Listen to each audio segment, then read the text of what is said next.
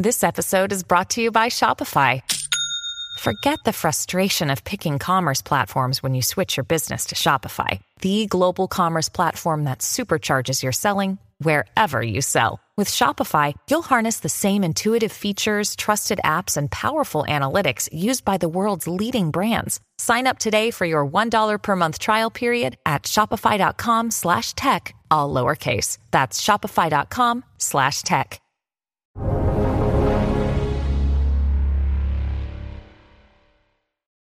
Welcome to Real Vision Daily Briefing. It's Friday, March 11, 2022. I'm Ash Bennington, and I'm joined today once again by Real Vision's own Raoul Pal. Raoul, couldn't be happier to have you back on the show. We got the old band back together. It's great to have you here. It's always good to hear your dulcet tones on a Friday and your smiling face. Well, I'm smiling because we're doing Real Vision Daily Briefing together. What better way to cap out the week? Raoul, obviously a tremendous amount happening right now. A lot of news cycle activity, a lot in geopolitics, inflation, market volatility. Big picture, what's happening and how are you thinking about it? So let's start with the geopolitics.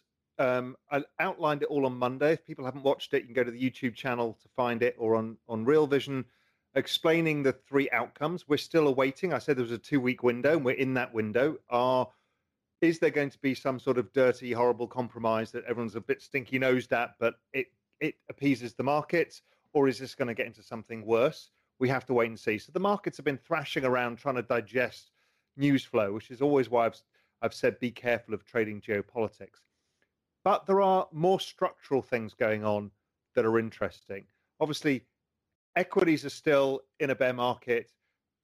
Whether they're trying to find a low or there's something bigger, we don't know yet. My thought process is it's probably more likely to be getting closer to a low.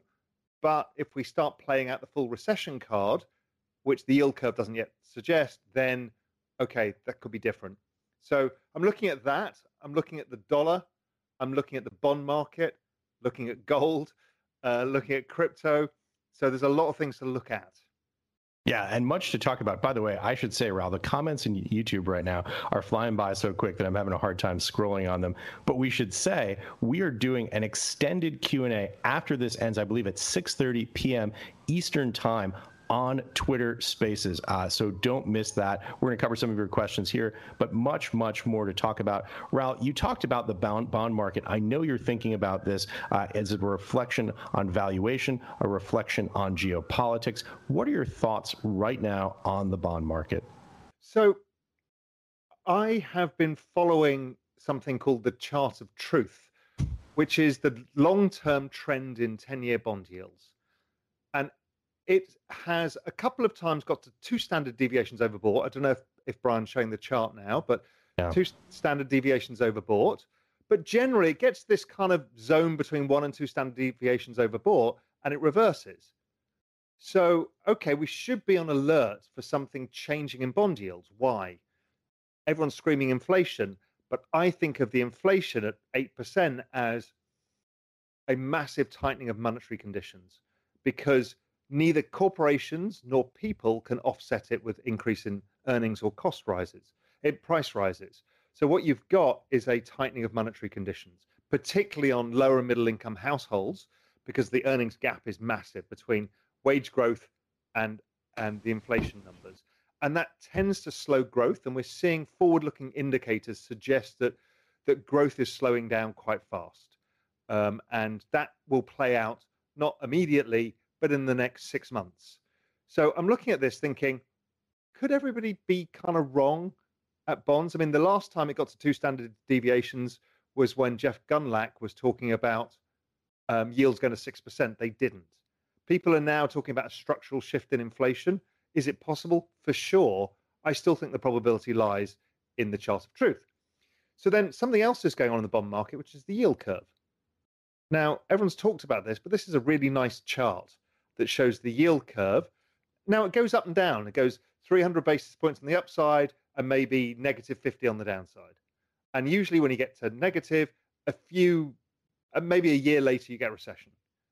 So what's weird this time around, it's kind of peaked really early, which plays into the argument that I'm having that monetary conditions are actually the inflation is actually essentially like rising interest rates 200 basis points already. So once the Fed start to rise, on the next chart, you can see what happens. So, Brian, if you flip to the next chart, so these are the last two rate rises, and the yield curve is in orange. The yield curve flattens as soon as they start rising. So we're currently today 25 basis points from a yield curve going to zero. So I can't see how you can get interest rates to rise more than 50 or 75 basis points before you've actually created a recession. So that makes you think that if that's the case, that the forward-looking indicators suggest that there's going to be a potential recession ahead, then normally demand destruction comes. Along with the rise in prices causes demand destruction. The answer to higher prices is higher prices, is an old commodity market saying. So therefore, bond yield should come off, and particularly at the long end, because the long end is essentially the inflation element of it. So if we go to the next chart, here's the chart of TLT, which is the 20-year essential equivalent ETF. This looks like it's a big wedge pattern. It's right at the bottom of the range, and wedges like this, these triangle patterns, tend to lead to breakouts one way or the other. I think the balance of probability with a slowing economy, a risk-averse world, and inflation likely to peak over some point. I understand that the geopolitics has clouded that issue somewhat, that this looks like it's an interesting risk-reward when everybody in the world hates bonds. So that's something I've been focused on. You know what's so interesting about that chart series that you walk through is you start with literally the 40-year chart, the chart of truth, looking back over 40 years. Really extraordinary to see that steady rate decline, and then coming into the 20-year chart, and now here looking at a little bit narrower here at TLT. That's how to build a macro framework. You have the secular trend, the cyclical trend, and then where we are now, where you start using technical analysis. That's that's how I've always approached markets.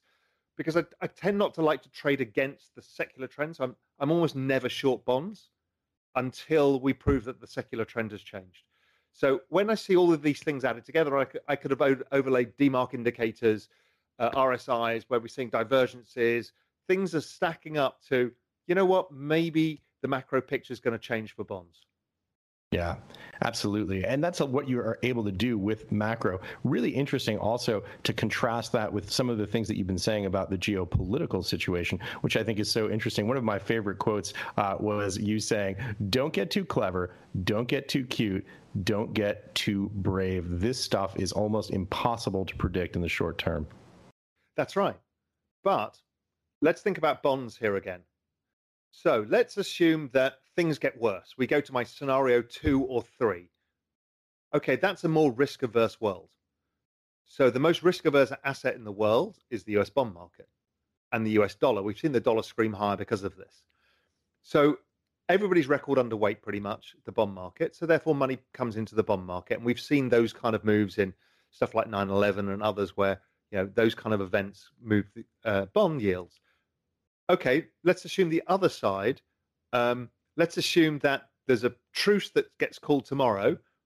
Well, we're going to see crude oil down significantly, et cetera, as people start to think, well, the Europeans will cut a deal and they'll be able to get oil and gas and commodity prices will flow, in which case those things turn around, and in which case the inflation pressures come off and bond yields fall.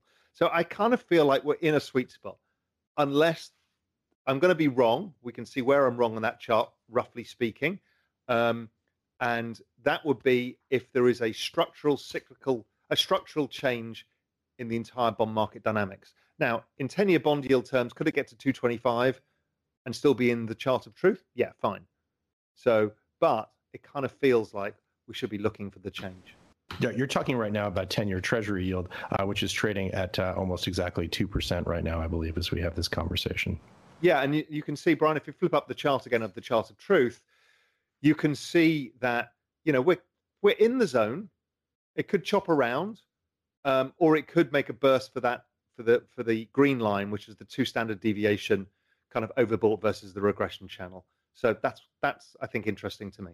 Yeah, we just lost the 2 handle since we started. 1.995 right now on UST 10-year Treasury yield. There you go. We're going to take a quick break and be right back with more of the day's top analysis on the Real Vision Daily Briefing. You're a podcast listener, and this is a podcast ad. Reach great listeners like yourself with podcast advertising from Libsyn Ads. Choose from hundreds of top podcasts offering host endorsements, or run a reproduced ad like this one across thousands of shows to reach your target audience with Libsyn Ads. Go to libsynads.com now. That's LIBSYN ads.com. So, Raoul, we talked a little bit about the macro picture. We've talked a little bit about the geopolitical picture, obviously, which is very unstable, to say the least right now. How do we, one of the things that you've been speaking about very eloquently on Real Vision in Raoul's Adventures in Crypto are your conversations about the crypto space. How do you fit it in, and how do you reconcile all of these positions, and where do you see crypto going right now? So in answer to right now, I don't know. The chart looks like it wants to go lower again and have another spike low, and that's been my view for a while. However, the crypto markets have not made a new low versus last year. And I think we've thrown 8% inflation, the market pricing in at 1.8 rate hikes, and a war, and you haven't made a new low. It's like, okay, that's telling us something. Now, maybe that can change. But I mark that down as interesting. I've got a lot of technical divergences. A lot of the on-chain activity is very interesting. So I'm still thinking that we probably captured the downside in this 50% down bracket that we've been in with Bitcoin and ETH. So that's where I think we are. But I'd like to zoom out. So just like we did before, where are we before? So, Brian, if you pick up the first chart, so I've talked about this before and just updated it for Global Macro Investor, my research service, which is crypto users versus the internet. What we did here, well, Remy did it for me, was we started at 5 million users each. When they both hit 5 million, we then start measuring them. And what we found is that crypto has been significantly outperforming the internet in terms of adoption. We're way ahead of internet adoption. So if we just continue at a kind of slightly slower pace, we get to 5 billion users by the end of the decade. So that's basically total adoption of crypto. And by the way, it makes sense that we'd see that rapid increase in the rate of adoption because it's being monetized by the users. Facebook is a great platform, but it's been monetized by Mark Zuckerberg, the early founders and investors. What makes crypto different is the capacity for people who are using the network to profit from some of the economic upturn. That's, I think, maybe the most significant difference. Of course. So like the internet, we didn't profit. We couldn't buy tokens or shares of the internet. We had to find the companies that were going to win. The internet won, clearly. But here we can own the network, right? This is how powerful it is, there's something called that. So Metcalfe's law is the network effects, but there's the other thing called Reed's law. And Reed's law is when you build network effects upon network effects and you get true exponentiality. So if we're thinking here, we're building the foundation layer was the internet, then mobile data, 3G and all of that starts accelerating it. And broadband and all of those things, and then you add the internet of value on top, of course it's more exponential by its very nature. And the fact that you can own part of the network makes it more attractive for everybody to be involved. So if we look at the next chart, I've got another chart of this, just zooming in a bit. So Brian, if we flip to the next one. So here's a couple of assumptions. So what you can see is in the first 6 years, the internet grew at 76% a year or 78%. Crypto's been growing at 117%. So it's much faster growth. So we're at 300 million users now. At the same point, the internet was only at 119 million. So you can see the scale of how this happens. So if we assume that suddenly everything slows down in crypto adoption and we grow at the same speed the internet did over the next 4 years, so this is now from year 6 to year 10, we get to 500 million users. So 1.2 billion users. If we just assume the ratio lower, then we still get to ridiculous numbers of 2 billion by 2026. So it's incredible. And when you're growing at 100% a year, it's 4 billion the year after. Yeah. And then so the next chart is another interesting one about adoption. And this is the one I'm pretty proud of. So I've been bleating on about Metcalfe's law, network effects, how to value these things. And it's very hard to do because Metcalfe's law is quite a complicated formula and you don't know what data to use. So I thought, I wonder if I can approximate it. And Remy and I went through all of the data for writing Global Macro Investor.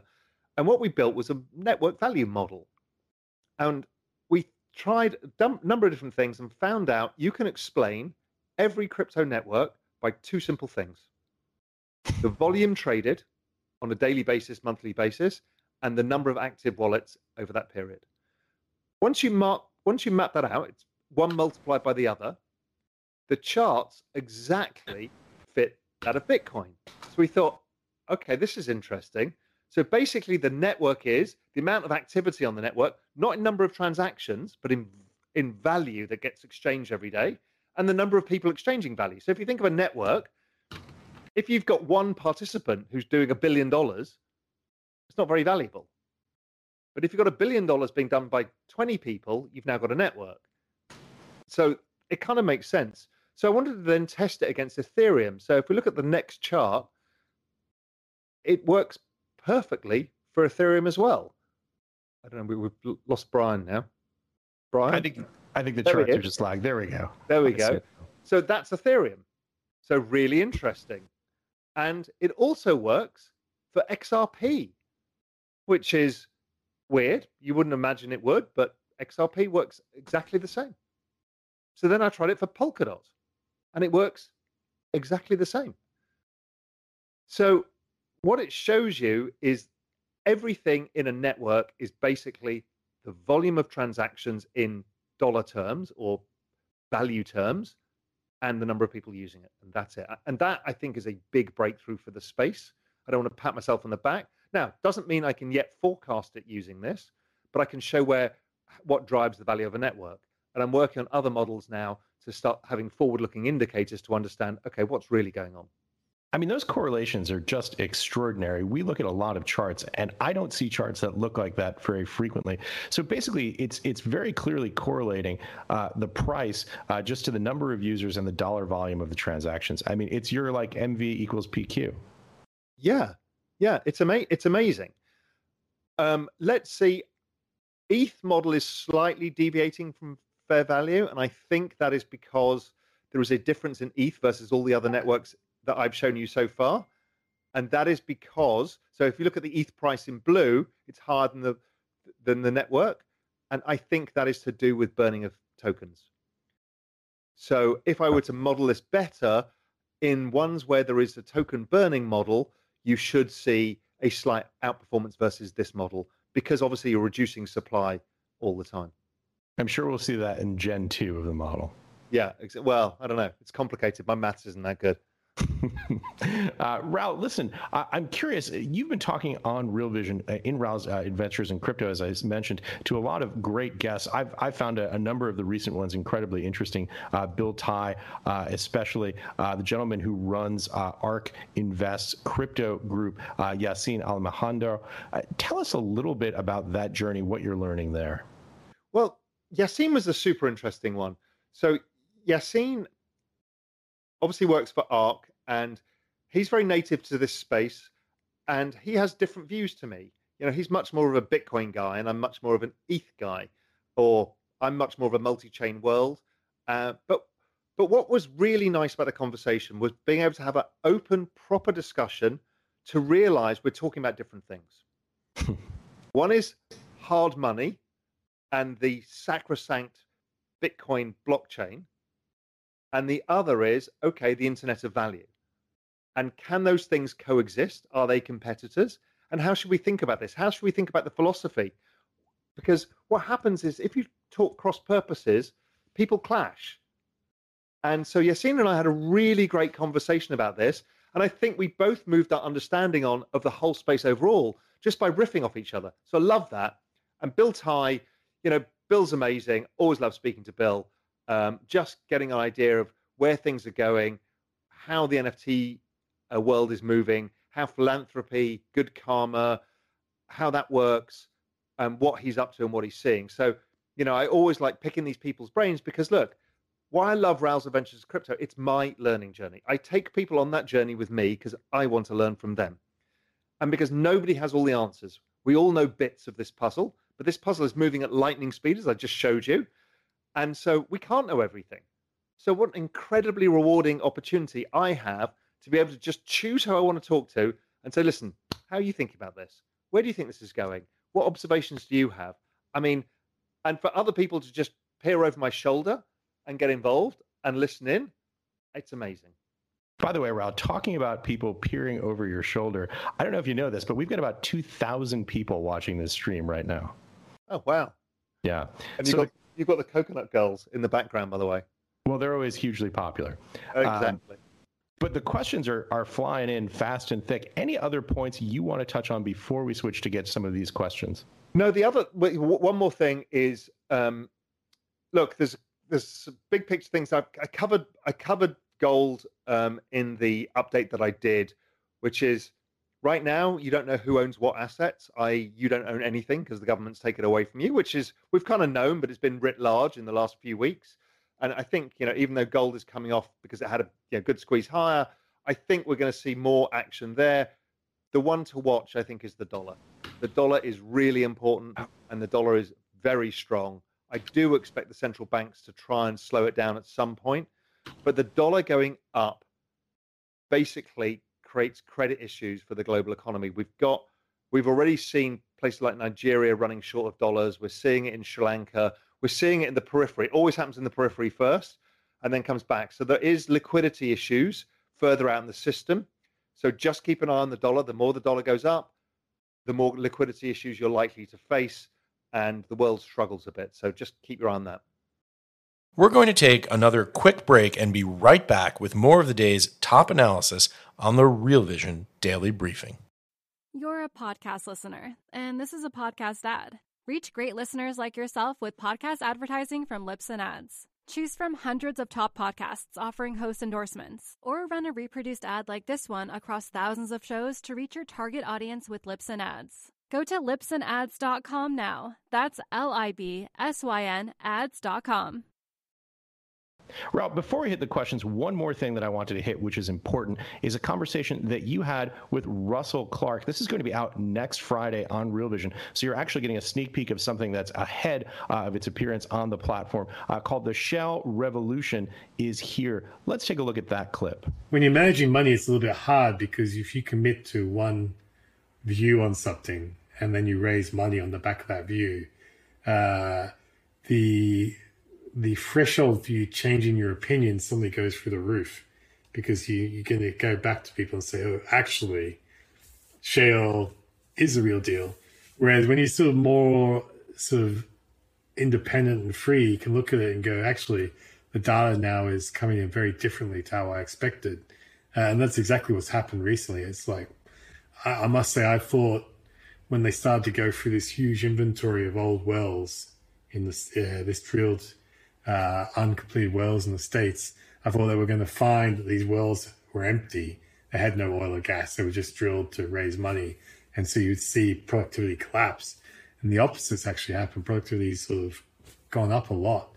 And that's been like also sort of mind-opening for me because it explains a lot of these sort of weird things like I look at US budget deficit, you can look at the Fed, I look at a lot of things and think, God, the dollar should just get absolutely crushed. And all it does is stay very strong. I mean, very strong against currencies like Russian ruble, Turkish lira, of course. But it's, I think perhaps we're in the shale revolution. I suspect maybe I've underestimated. Such an interesting clip. I particularly enjoyed the bit about how when you raise money, the friction associated with changing your opinion goes through the roof. But to the substance of the point, Raoul, a really interesting point. Basically, this notion of what's happening with the dollar. The dollar keeps rising. Give us your context on that and how it ties in with what we just heard. So this is going to tie back to Bill Tai as well. So Bill Tai talked about petrodollars and electrodollars, and that crypto is the electrodollar based around electricity, while the petrodollar was based around supply and demand for oil. So we've been in a petrodollar system since we floated off the gold standard. Now, what does that mean? It meant that the US was one of the biggest importers of crude oil in the world, if not the biggest importer. So they would spend dollars, and these dollars floated around the global system, keeping it liquid. But the shale oil revolution, as Russell points out, did the opposite. It meant that the US didn't need to import as much. Yes, it has to import some different grades of crude and stuff like that, but generally speaking, it's self-sufficient in oil. So that is a lot less dollars into the global system. So if there's a lot less dollars in the global system, the dollar goes up. It's like ETH burning.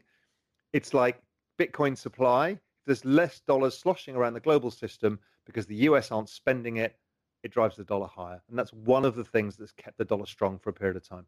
Yeah. So what do you say, Raoul? Should we jump in and do some questions? Let's do it. Okay, first one comes to us from Nathan E. And this comes from The Exchange. That's Real Vision's internal social media network. And the question is, would love Raoul's thoughts on precious metals and commodities in the near and medium term. I understand the thesis. People like Tracy Shuchart talks about, Tony Greer, that there's a big commodity supply issue and a reasonable amount of demand. I think the demand side of the equation will be weaker going forwards. I get the structural issues. I don't like owning commodities in spiky markets like this where you get news flow and it falls 20% overnight. I think that's hard. Commodity producers, maybe you've got a better opportunity, but they've been very spiky. So if you're not in the trade, it's not a trade I can enter now. The pressure, and are we in a commodity super cycle? The answer is I don't know. It's possible. We're due one at some point. I just don't know where the demand side of the equation is, except for ESG demand. So I can see the copper side, the nickel side. There's a whole bunch of these things that are very important in that. And so, with a reduced supply and normal demand in crude, I can understand the prices might remain high.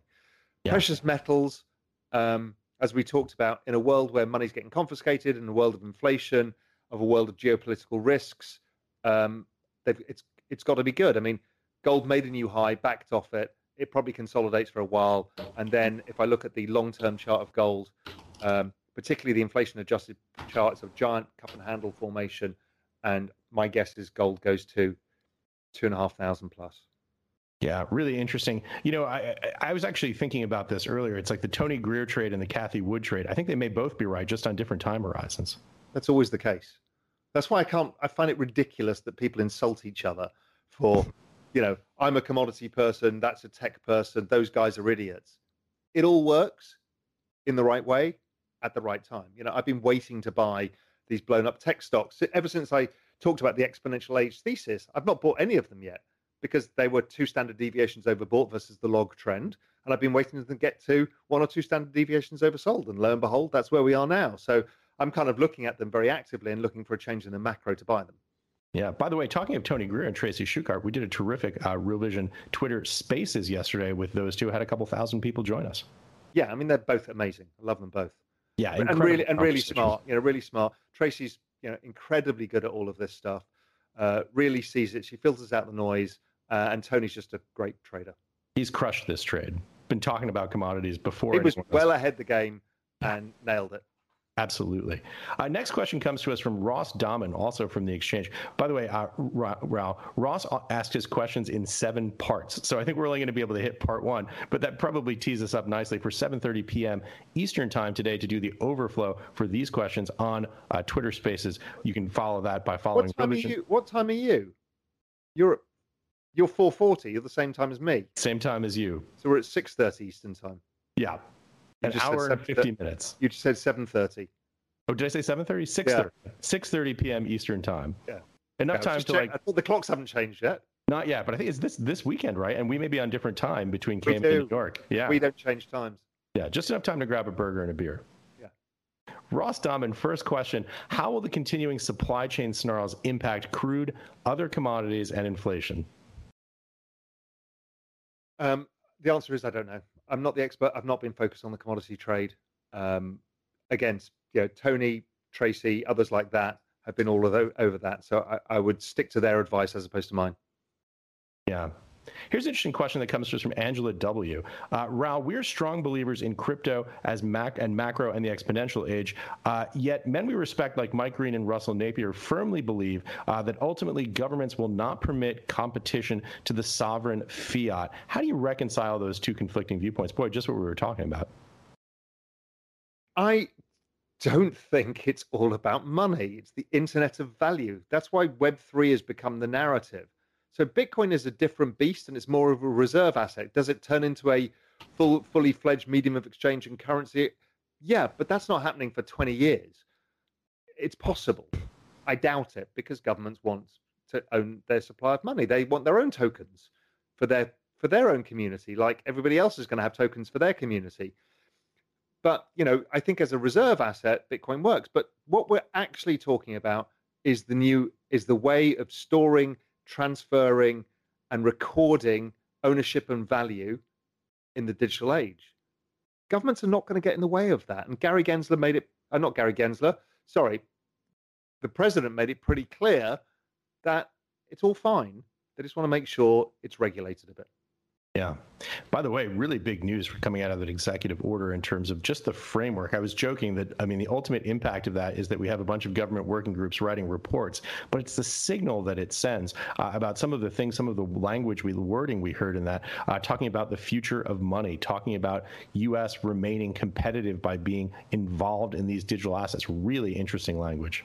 Yeah, and I also thought they remember I've had a few rants about the fact that the SEC was trying to stop people participating in this.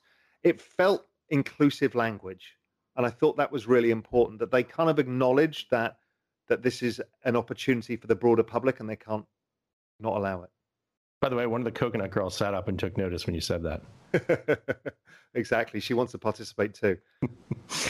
Here's a question to us that also comes to us from the exchange. And it comes to us from jerkytreats.eth, obviously somebody who's very into ETH. And the question is, Raoul, bonds are good in a recession environment, but how do they perform in an inflationary environment? I think we all know the surface answer to that question is pretty poorly, but curious to hear your next level thought. So if anybody had ever told you 10 years ago that inflation was going to be at 8% and bond yields were going to be sub 2, they'd have laughed in your face. Yeah. So it tells you there's something people don't fully understand about this. Yeah. And it's about the forward inflation expectations driven by demographics and a debt super cycle.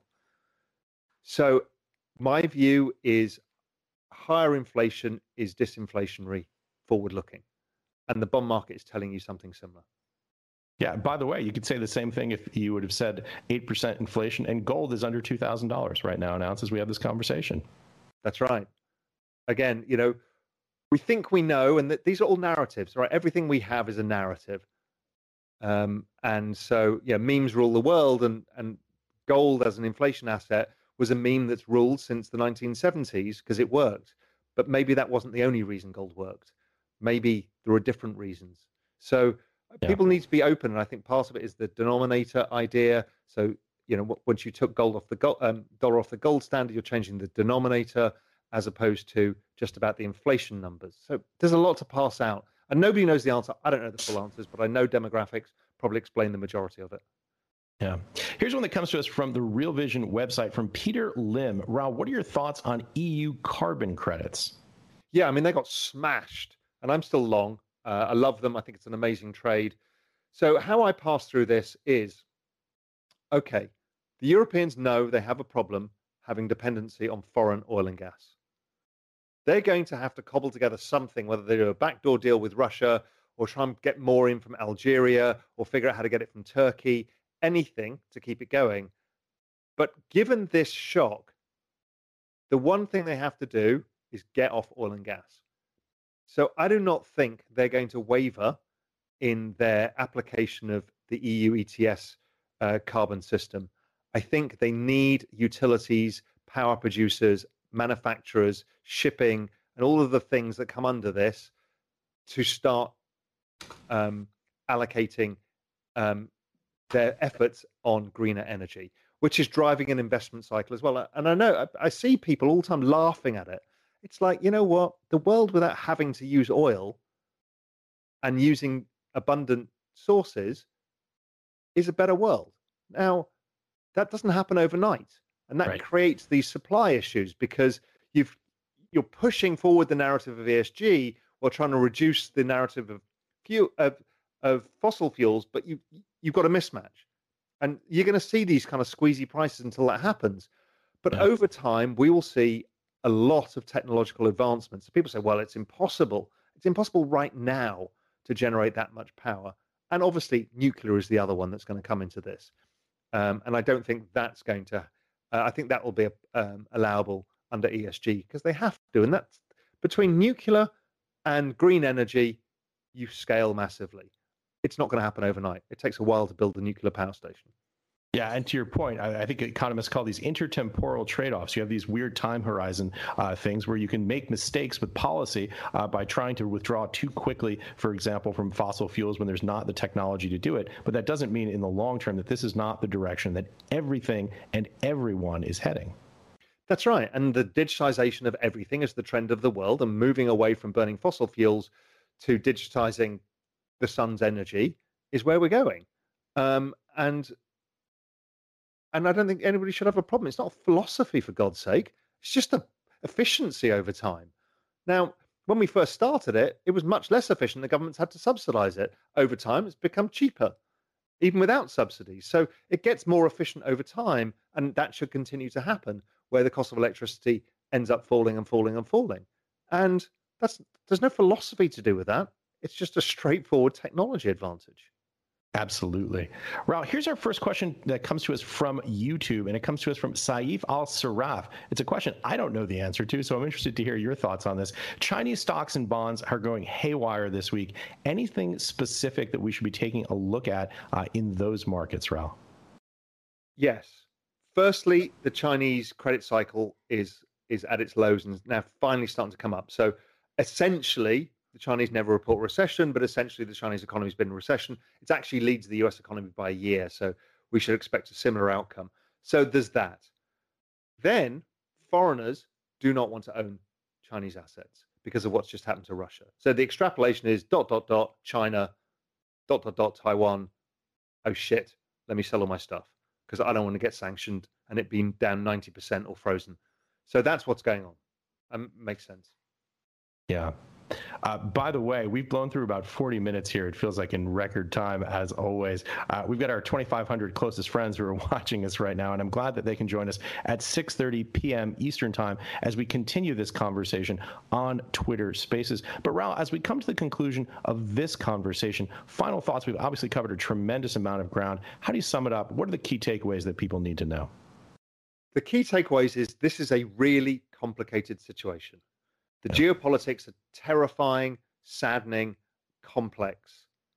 The markets themselves are caught between that, inflation, a tightening Fed, slowing growth. It's a very complicated world. This is not the time for widows and orphans. This is not the time to make big bets because this is the time you will get carried out. So be very careful in what you do. Manage your risk very carefully. So for example, I did the bond trade. I used options on TLT out to September because I've got a defined risk reward then. I can't lose too much. You need to think in these terms in markets like this. Raul, the only problem with doing these shows with you on a Friday night is that this is literally the high point of my whole weekend, and it's done by 4:30. Well, we can have a glass of wine later when we do the Spaces. Absolutely. Raul, thank you so much again for joining us. Always a pleasure to have you with us. Always great to be here. It's been fun to be back. The gang was back in town. Indeed. Thanks again for watching the Real Vision Daily Briefing. Again, join us at Twitter Spaces at 6:30 p.m. Eastern Time today. And since you're a Real Vision viewer, we just want you to know we're hiring. So if you'd like to come and work with Raul and me at Real Vision, please go and check us out on the website. Maggie Lake will be back on Monday with Daniel Lacal and Josh Lipsky. Thanks so much. Have a great weekend, everyone. See you, everyone. What's up, revolutionaries? Thanks for tuning in to the Real Vision Daily Briefing. For more content like this, head over to realvision.com and get unfiltered access to the very best, brightest, and biggest names in finance. You're a podcast listener, and this is a podcast ad. Reach great listeners like yourself with podcast advertising from Libsyn Ads. Choose from hundreds of top podcasts offering host endorsements, or run a reproduced ad like this one across thousands of shows to reach your target audience with Libsyn Ads. Go to libsynads.com now. That's LIBSYN ads.com.